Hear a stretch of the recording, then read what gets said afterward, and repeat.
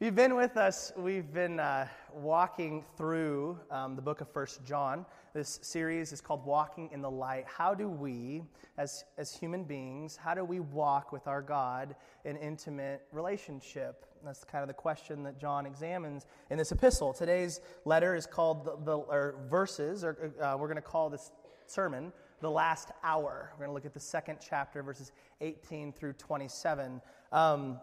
But before we do that, just real quick, if you remember the first week when we were looking at the introduction into John, we said that there's some reasons John wrote this letter, right? Why did he write it? Well, John's pretty clear on his purposes. This is a black and white guy. He tells you straight up. And so he gave us three purposes in this letter. Number one, he said, I'm writing these things to you so that our joy may be full, so that we as believers can have joy that passes all understanding. Number two, he said, I write to you, dear children, so that you do not sin. He writes so that we would know how to walk in holiness, how to walk in the light with our God. And then number three, he said, I write to you so that you may know that you have eternal life. He wants them to know, to have what we call assurance, to know that I am saved, to know that I'm walking with God, to know that I'm going to live with Him forever. And John, in this epistle, he gives us three tests. He says, test yourself to see if you're in the faith. That's what Paul said. So he gives us three tests. The first one is the doctrinal test. Do we believe rightly? The second test is the moral test. Are we living rightly? And then the third test is the social test. Are we loving rightly? And if we are loving right, if we are living right, and we are believing right, he says you can know that you know Him. And today we're going to zoom in on this doctrinal test. You're going to see John is not linear. He is all over the place. And he keeps kind of spiraling around these central ideas in this epistle. And today he kind of pivots in and gets a little bit deeper into this idea of what we believe and why that matters. So first I want to give us the context here. John says in verse 18, Dear children, the last hour is here. Now, this was 2,000 years ago when he wrote this. And he said the last hour is here. What does that imply? There's no more hours coming, right? This is it. This is the end. So we're still in that last hour. That's a long hour, right? I mean, like, have you ever, you're driving home from Anchorage and you passed Wildman's thinking, I didn't have to pee, and then sure enough, now I got to go, but there's really nothing but woods from here to home, and that's like the longest hour. You're like, I can do it, I can hold it, but man, it feels like that drags out, right? Well, in the same way, not in the same way, but, oh, sorry, Lord. This last hour has been going on for 2,000 years. The long hour. So what is John talking about? What does he mean by last hour? Well, oftentimes in Scripture, last hour and last days are kind of an interchangeable idea. There are some passages that indicate what the characteristics of that last hour are and help us clue in a little bit more what he's talking about. Hebrews 1, the author of Hebrews, says, In the past, God spoke to our ancestors through the prophets at many times and in various ways. So in these hours before this last hour, in the Old Testament times, he spoke through prophets. Okay, that's what we have in the Old Testament. But now he says, in these last days, or in this last hour, he has spoken to us by his Son. So one of the characteristics, and there are other passages to speak to this as well, of this last hour is that now he's speaking to us through Jesus. Jesus has come in the flesh, and now he is the primary vehicle between us and God. So that's clue number one. Clue number two, Acts 2:16, Peter's preaching, and he says, No, what you see was predicted long ago by the prophet Joel. In these last days, or in this last hour, God says, I will pour out my Spirit upon all people. When Peter's writing this is just in light of, remember that Acts chapter 2, it's Pentecost, which is the time when Jesus has just gone back up to heaven, and the Holy Spirit comes down and said it's like tongues of fire, and he comes and he indwells those who believe that Jesus is the Messiah. And so the second characteristic is the Holy Spirit being given to, indwelling in the believers at this time. So if you zoom back with me for a second, this is a picture of eternity fitting on our screen. The arrows to the left, God has always been here. So it's God, eternity past, God, eternity future. And then we splash onto the scene at the time of creation, makes man. Here we are. Now, hundreds of years later, comes Jesus. Okay, this is what we call the first Advent. Advent meaning Jesus comes. So he comes down in the manger. He dies for our sins. He goes back up to heaven. The Holy Spirit comes. We're in that time right now. At the other end of it is the second Advent. It's when Jesus comes back. This is when he claims his bride as his own, ushers us into the kingdom, and we're going to see the eternity of eternities. Now, in this little space, and it's little because in the light of eternity, this is between Jesus' first advent and his second advent is what we would call, what John refers to here as the last hour. It's also known as the church age. This is a very specific period of time when we, the church means the called out ones, and what God is doing is calling out a people for his name. We are his bride, his body. We're adding people to that body, to that bride.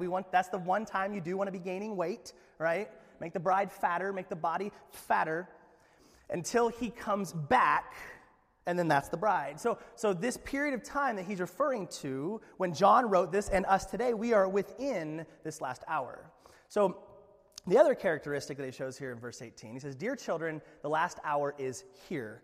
You have already heard that the Antichrist is coming, and already many such Antichrists have appeared. From this we know that the last hour has come." He says the other characteristic of the last hour, that you know this is the last days, is that these antichrists are going to come. Eventually, Antichrist big A is going to come. But even before that, a bunch of little antichrists, little a, I don't know if they'll be little, but they're little a, are coming. And that's how you're going to know it's the last hour. So what is he talking about here? Well, there have been many throughout history who have been obsessed with this Antichrist. Who is it? Who is it going to be? And many people thought it was going to be Nero back in the day. It was going to be Napoleon. Mussolini was maybe charged. Hitler. Gorbachev. From our own country, people said Ronald Reagan was going to be the Antichrist. More recently, there have been people who claim Barack Obama. Some people think Justin Bieber might be the Antichrist. I think it's whoever installed those roundabouts in Soldotna. That's the true Antichrist. But there's been this kind of obsession with who is this? We kind of look at Revelation. What are the indicators? Who would this apply to? But it's interesting. This term Antichrist is actually only found. John's the only one in the Bible that uses the term Antichrist in his epistles, 1st and 2nd John. Now, it is referred to in the Old Testament in Daniel, in Revelation, in Thessalonians, called different names, the man of lawlessness, and it's most likely referring to the same person. John's the only one that uses this specific term. So what does he mean when he uses Antichrist? What's he talking about? Well, the word anti, means, you've known this since grade school, right? Anti means against. So when you have antiperspirant, it's, fighting against your underarm sweating, right? That's what it's doing, hopefully. It can also mean in the place of.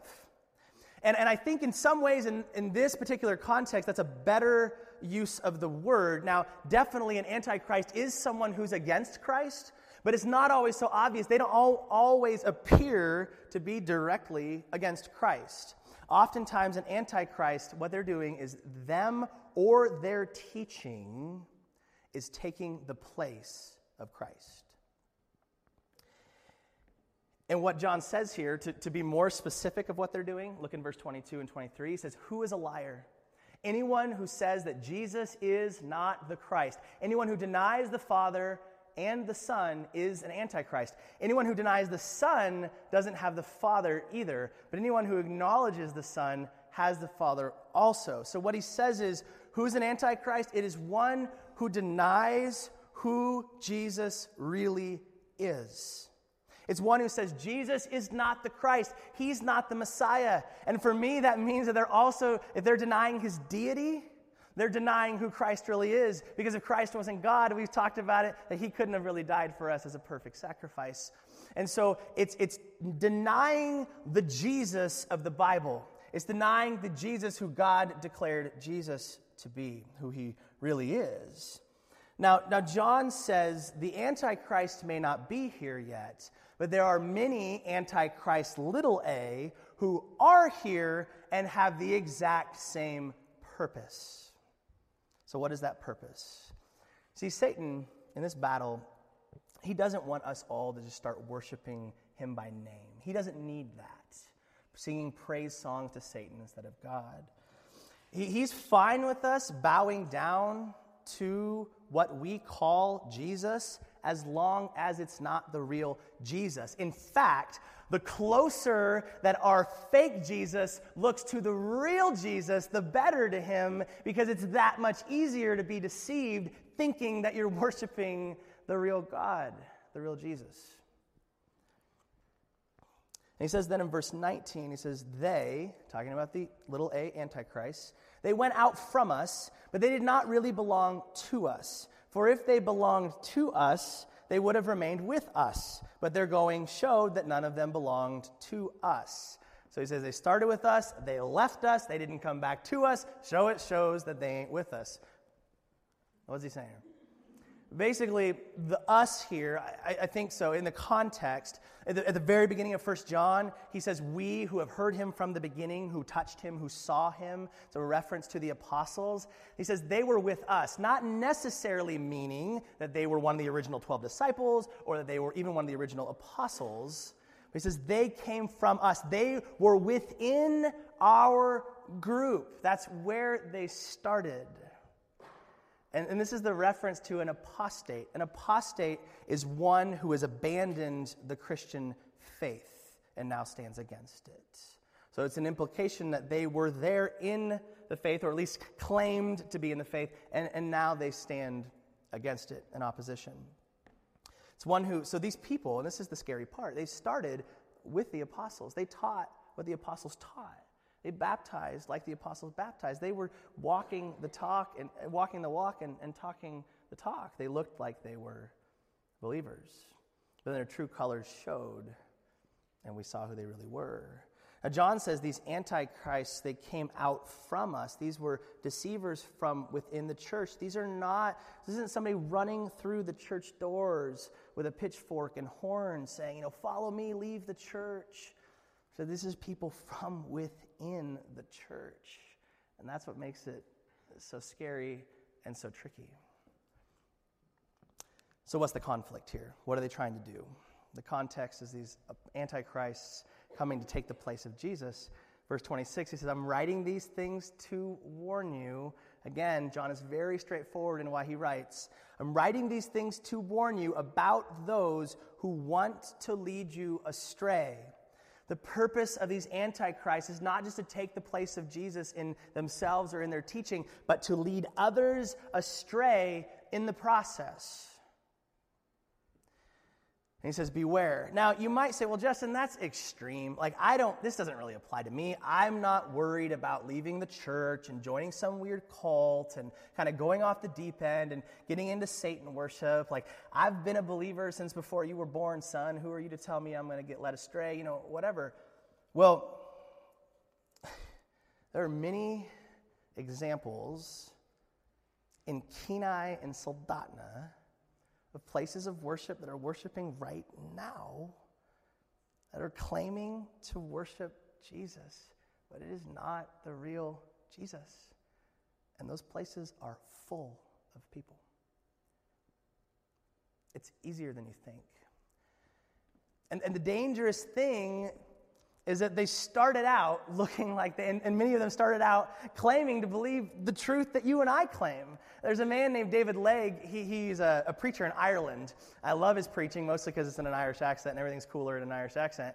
And he preaches through 1 John. I've really been encouraged by his sermons on this. And he was pointing out in this passage about the people in the world who came from a Christian background, added, and this is key, added new information on top of who Jesus is, and then deceived many, many, many people in the process. Some of them you've heard of before. First guy, Joseph Smith. Looks harmless enough. Came from a Presbyterian home. That's a belief that, Joseph Smith would have said the same verses we say. He would have believed the same things we believe, said the same things we say. But then Joseph Smith claimed to have a vision, claimed to receive new information, wrote a new book, or it was inspired according to him, and he became the founder of Mormonism, the second fastest growing religion in the world today. Hundreds of thousands of people following. And you go to the website, the Mormon website, and you read the statement of faith. And it looks a lot like they talk a lot about Jesus. They talk a lot about him being the Son of God. Talk about him being our Savior. Talk about him dying for us. Talk about him shedding his blood. It looks like they believe in Jesus. And then you start to dig deeper and you start to examine, and they think he's the literal Son of God, but don't claim that Jesus is God, which is undermining the entire gospel. A man named Charles Taze Russell grew up as a Congregationalist. Again, a Bible-believing church. You would have gone to the same Sunday school classes as Charles. Added new information, and this is how we got the start of the Jehovah's Witnesses. Mary Baker Eddy grew up in a strict Bible-believing home. Started the Christian Science movement. The name Christian's in the title. Christ is right there. But if you read it, despite all of Tom Cruise's, awesomeness, Christian Science does not believe in the Jesus of the Bible. And it goes on, Sun Myung Moon, okay, not as easy to say and not as well known. He grew up in a Presbyterian home. He's from South Korea. South Korea is an area where the gospel, even today, is just booming. It's alive. It's growing. And he started in a place of truth, but he went astray. And you read his doctrine. He's passed away recently, but you read their doctrine, and they are even more blatant than these other ones in denying who Jesus is. But thousands upon thousands of Koreans followed him and became this movement called the Moonies. Cool title, but way away from truth. And then finally, a man named William Irvine, who was a missionary to Ireland, believed the Bible. He started a cult called the Cuneites and led many, many astray. These men and women that started in the same place that we started, then added things on top of Jesus and led thousands away into a Christless eternity, very likely. And I thought about it, what about in my life? Have I ever experienced anything like this? And I realize we might be stepping on some toes here, but it's fine. We speak the truth in love. And there's a man named Rob Bell, who many of you may be familiar with. He started a church in Michigan called Mars Hill Church. It was growing. It was gangbusters. This is different than the Seattle Mars Hill with Mark Driscoll. Same name. This church was growing, a good, solid foundation teaching, and started wrote a lot of books, had a video series called the Pneuma series, and in our home group at this church just a couple years ago, we were watching this video series. Well, in the couple of years that have transpired, Rob Bell's kind of gone into some weird places. He wrote a book called Love Wins that essentially denies, or at least seriously questions and appears to deny, the existence of a hell. And saying kind of this idea of what we would call universalism, that kind of just Jesus came and died and now everyone's good to go. Everyone just kind of goes to heaven. And he's kind of waffles on where exactly he stands with that. But then he went even farther. He has openly embraced homosexuality within the church. He's been on Oprah talking about that pretty openly.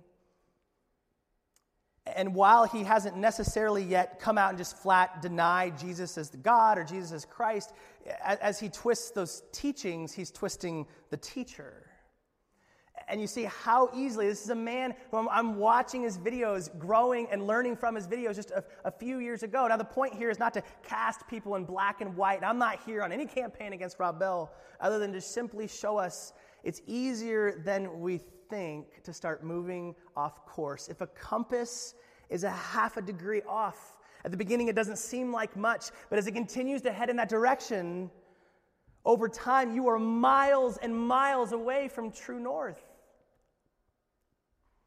And before you know it, you've moved away from the gospel. And what we do often is we fashion a Jesus of our own design. Meaning we don't mean to, but we pick and choose the things that Jesus said, the things that it means to follow him. Oh, that one's kind of weird, or that's kind of hard. And we kind of buffet style Jesus into what we want to follow. And before you know it, we have a God that we're leading around. And it's an easy thing to fall into. So John warns them to not fall into this. So then he gives them a command in light of this. In light of the attempt of the Antichrist to lead these people astray from the truth, from Jesus, John gives one of his only two commands in this passage, and this is what he says in verse 24. Let what you heard from the beginning abide in you. Now, this word abide, it means to make your home in, to kind of settle down, to bunker down into a place. It says, let what you've heard from the beginning, the truth that you know about Jesus, he says, let it make its home in you. Let it settle in there and put up root, flop down on the couch, and stay there. And why? Why is this the command? Because here's the consequence. Verse 24. If what you heard, and we ever see the word if, that's a conditional clause, meaning if this, then this. But if that, then that. If what you heard from the beginning abides in you, then you too will abide, make your home in the Son and in the Father. And this is the promise that he made to us, eternal life. John says the reason that this is so important, the reason that I'm saying this to you, is because abiding in the truth, letting the truth make its home in you, is equal to making your home in God. And implying if you don't let the truth abide in you, then you're not abiding in God. Again, John doesn't mince words. He says, that analogy we used of walking in the light. You're either walking in the light or you're walking in the darkness. You're either walking in truth or you're walking in the lie. He says there is no middle ground. There is no gray. There is no half-truth. You're here or you're there. And oftentimes he says, what's the outcome? This is the promise he's given us, eternal life. Now, sometimes this word eternal life does simply just speak to the quantity of life, that it goes on eternally. But it can also reference a quality of life, a kind of life, Christ's life. And I think what he's saying here is the only way that you can experience real life in Christ, that life of eternal value, is when you're walking in the truth. If you stray from the truth, you stray from God. And like we said, if someone strays from the truth for long enough, we go, man, they don't know God. They're not born of him. Am I born of him? So you say, well, then how do I know if I know the truth or not? How do I remain in the truth and not be led astray? Well, John gives us a couple of tools here. This is kind of where we'll finish. The condition. He gives us two tools. The first tool is the Holy Spirit. It says in verse 20, but you are not like that, like the Antichrists. For the Holy One has given you his Spirit. He says, God has given us his Spirit. And then in verse 27, he echoes that. But you have received the Holy Spirit, and he lives within you. He says the first tool that we've been given to combat those who are trying to lead us astray, the schemes of the devil and these antichrists, is the Holy Spirit. And do we realize, family, at the moment of salvation, and we just talked about this earlier at Pentecost, at the moment of salvation, when you first became a believer, you were given the Spirit of God. And think about that for a minute. The God of the universe, who we cannot contain by our hands, by our mind. When we put our faith in Christ, that God came and he indwells every single one of us who believe in Jesus. It's not just a sprinkling of the Spirit, not even just a healthy dose of the Spirit. We have the fullness of God, Paul says, in us, signed, sealed, and delivered. He's yours. You see, there's like when a little baby's born. Okay, the baby's born, and the baby has all of its DNA, right? And a healthy baby has all of its body parts. It's not going to add a liver later on, grow an extra arm. There's some things that change, but that's not for this sermon. But for the most part, all of its faculties are there. But what happens over time is it develops and strengthens the faculties that already are there. When a baby is born, it's flopping around. It has no control of its muscle movement, its coordination. But over time, it develops into a mature person who can run and walk. And in the same way, when we're born again as believers, we are given the Spirit of God in us, and we have everything we need for life and godliness. There's nothing else that needs to be. We have all of Jesus in us from day one. But as little infant baby Christians, we're flopping around and we don't have control of our spiritual faculties. But as we grow in the Spirit, He strengthens our spiritual muscles and allows us to more consistently listen to the Spirit, obey the Spirit, walk in the Spirit, and become, which is the goal in our lives, to look like Jesus. This is the path of discipleship. And the reason I say this to you this morning is it's not just like the preacher man that can know the truth. It's not just like you're the sheep and the person up here, whoever the professional Christian is, they tell you the truth and you just kind of receive it and kind of do your thing. Every single one of us have been given something far more powerful than a seminary degree, than a specific skill set, than a personality type. We have been given the person of Jesus manifested by the Spirit of God, and He lives inside of each and every one of us.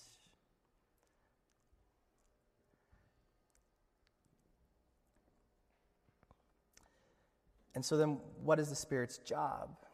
How does that Spirit living in us help us combat being led astray from the Antichrist? Well, the second tool He gives us is the Word of God. You see, He says here in verse 20, but you are not like that, like the Antichrist, for the Holy One has given you His Spirit, and all of you know the truth. That word "and" is a connector. It says you've been given the Spirit, and therefore, because you have the Spirit, you know the truth. Because the Spirit revealed to you the truth. He taught you the truth. He applied it to your heart. Verse 21, He says, so I'm writing to you, once again, straightforward. So I'm writing to you not because you don't know the truth, but because you know the difference between truth and lies. How do we know the difference between truth and lies? The Holy Spirit inside of us illuminates it. He tells us what's right and what's wrong. And here's the deal. The Holy Spirit, symbolized by this dove, the Holy Spirit does not teach us something new. He teaches us something true. He does not teach us something new. He teaches us something true. We've seen the dangers already this morning of something new.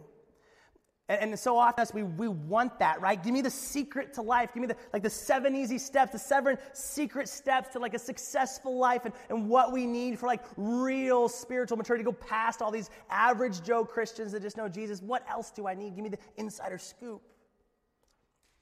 But John says it's not like that. In verse 7 of earlier in this chapter, he said, dear friends, I'm not writing you a new commandment for you. Rather, it's an old one you've had since the beginning. Love one another. This has been the call since the dawn of time. How do we do that? It's through Jesus. And he says, what you've heard from the beginning, remember the very first verse in this book? He says, that which was from the beginning, which we have heard, the word of life, Jesus. See, we see very real the dangers of something new. We see Joseph Smith adds something new, and we have Mormonism. Muhammad, the prophet, comes along and says there's more teaching. And Muhammad didn't even deny. He said Jesus was real. He walked this earth. He was a good man. He was a good teacher. But he wasn't God. He wasn't the Messiah. And we've seen, since the birth of Islam, a continual struggle. And both sides, they have ISIS. We have the Crusades. Nobody's been perfect. But you see all the heartache and the pain and the death and the devastation that has come from adding something new on top of what is true. And John then in verse 27, the last verse, but you have received the Holy Spirit, and He lives within you. So you don't need anyone to teach you what is true, for the Spirit teaches you everything you need to know, and what He teaches is true. It's not a lie. John says, because you have the Holy Spirit, he has opened your eyes up to the truth. He who has ears, let him hear. We can understand truth because the Holy Spirit allows us to. And I think what he's implying here, he's not saying you don't need to be taught. Because, this letter that he's writing to them would contradict that very thing. He's teaching them right now. So he's not saying don't be taught. That's what we're doing here this morning. What he's saying is the Holy Spirit is all you need to know what is true. You don't need anyone to come along and say, no, it's Jesus, but it's also this. Or this is the real understanding. We have the Spirit of God in us, and that's all we need to know what is true and what is a lie. Remember, he's talking against the false teachers, what became Gnosticism, that basically said, here's this kind of secret, elite, secret knowledge that you need. And he says, no, Jesus is enough. That's all you need. And Henry Ironside, he said it the simplest. He said, if it's new, it's not true. And if it's true, it's not new. We don't need to know a bunch of new things. We just need to know a few glorious things and be willing to live for them and be willing to die for them. If you could close your eyes for me for a second. I want to kind of wrap up here. And the reason I do that, it's not, Jesus doesn't listen to us better when our eyes are closed. It just helps us, and we're not doing an altar call this morning. It just helps us focus.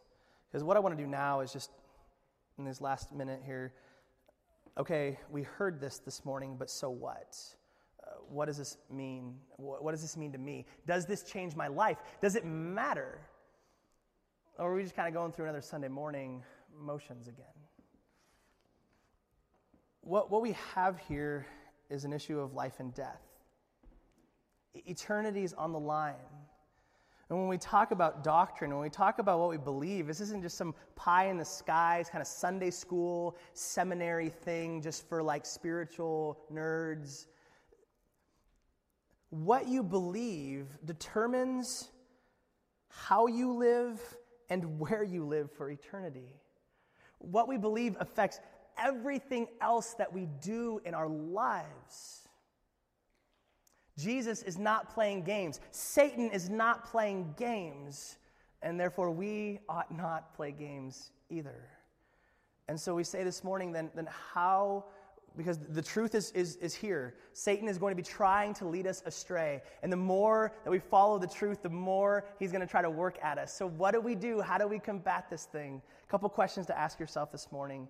Number one, are you walking in the Spirit? Are you walking in the Spirit? And what do I mean by that?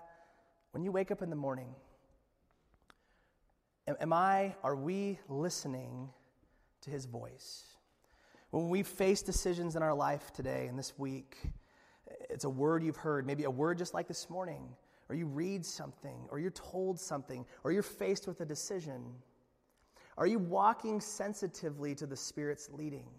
To say, God, I don't know what to do here. I don't know what's a truth, and I don't know what's a lie. I don't know what's following you, and I don't know what's abandoning you.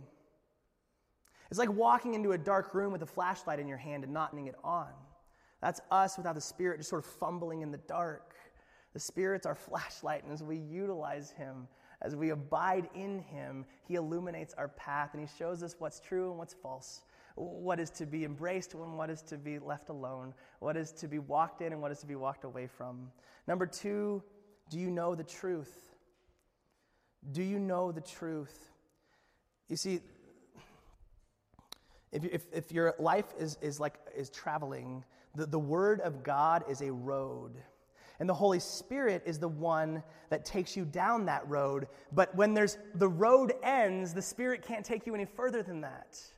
The Spirit is handcuffed by the truth that we know. How did they know? They were told the Word of God. And if we don't know, the Spirit can't grow. If we don't know, the Spirit can't grow. So what I ask us to ask ourselves this morning is, do we know the truth? Are we in the Word? Not just do you come to church on Sunday mornings. Is that your life? Are you in the Word on a daily basis? Are you memorizing it? Are you applying it to your life? If not, we can't grow. The Holy Spirit can't grow us past what we know of truth.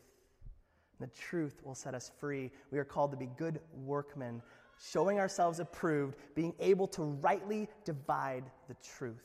And then number three, do you trust your God? Do you trust your God? Because this can be a scary thing. Life and death is on the line. Satan is after us. Our own wicked hearts are after us. And yet this is not something to be afraid of. John says in this very epistle, perfect love casts out fear. And what we're being reminded of this morning is, where do we place our hope? It's not our own ability to outsmart, to figure it out intellectually, to battle it on our own strength. He will protect his bride. No one, Jesus said, will snatch them out of my Father's hands. And greater is he, and hear me on this, greater is he who is in you than he who is in the world. Do not be afraid.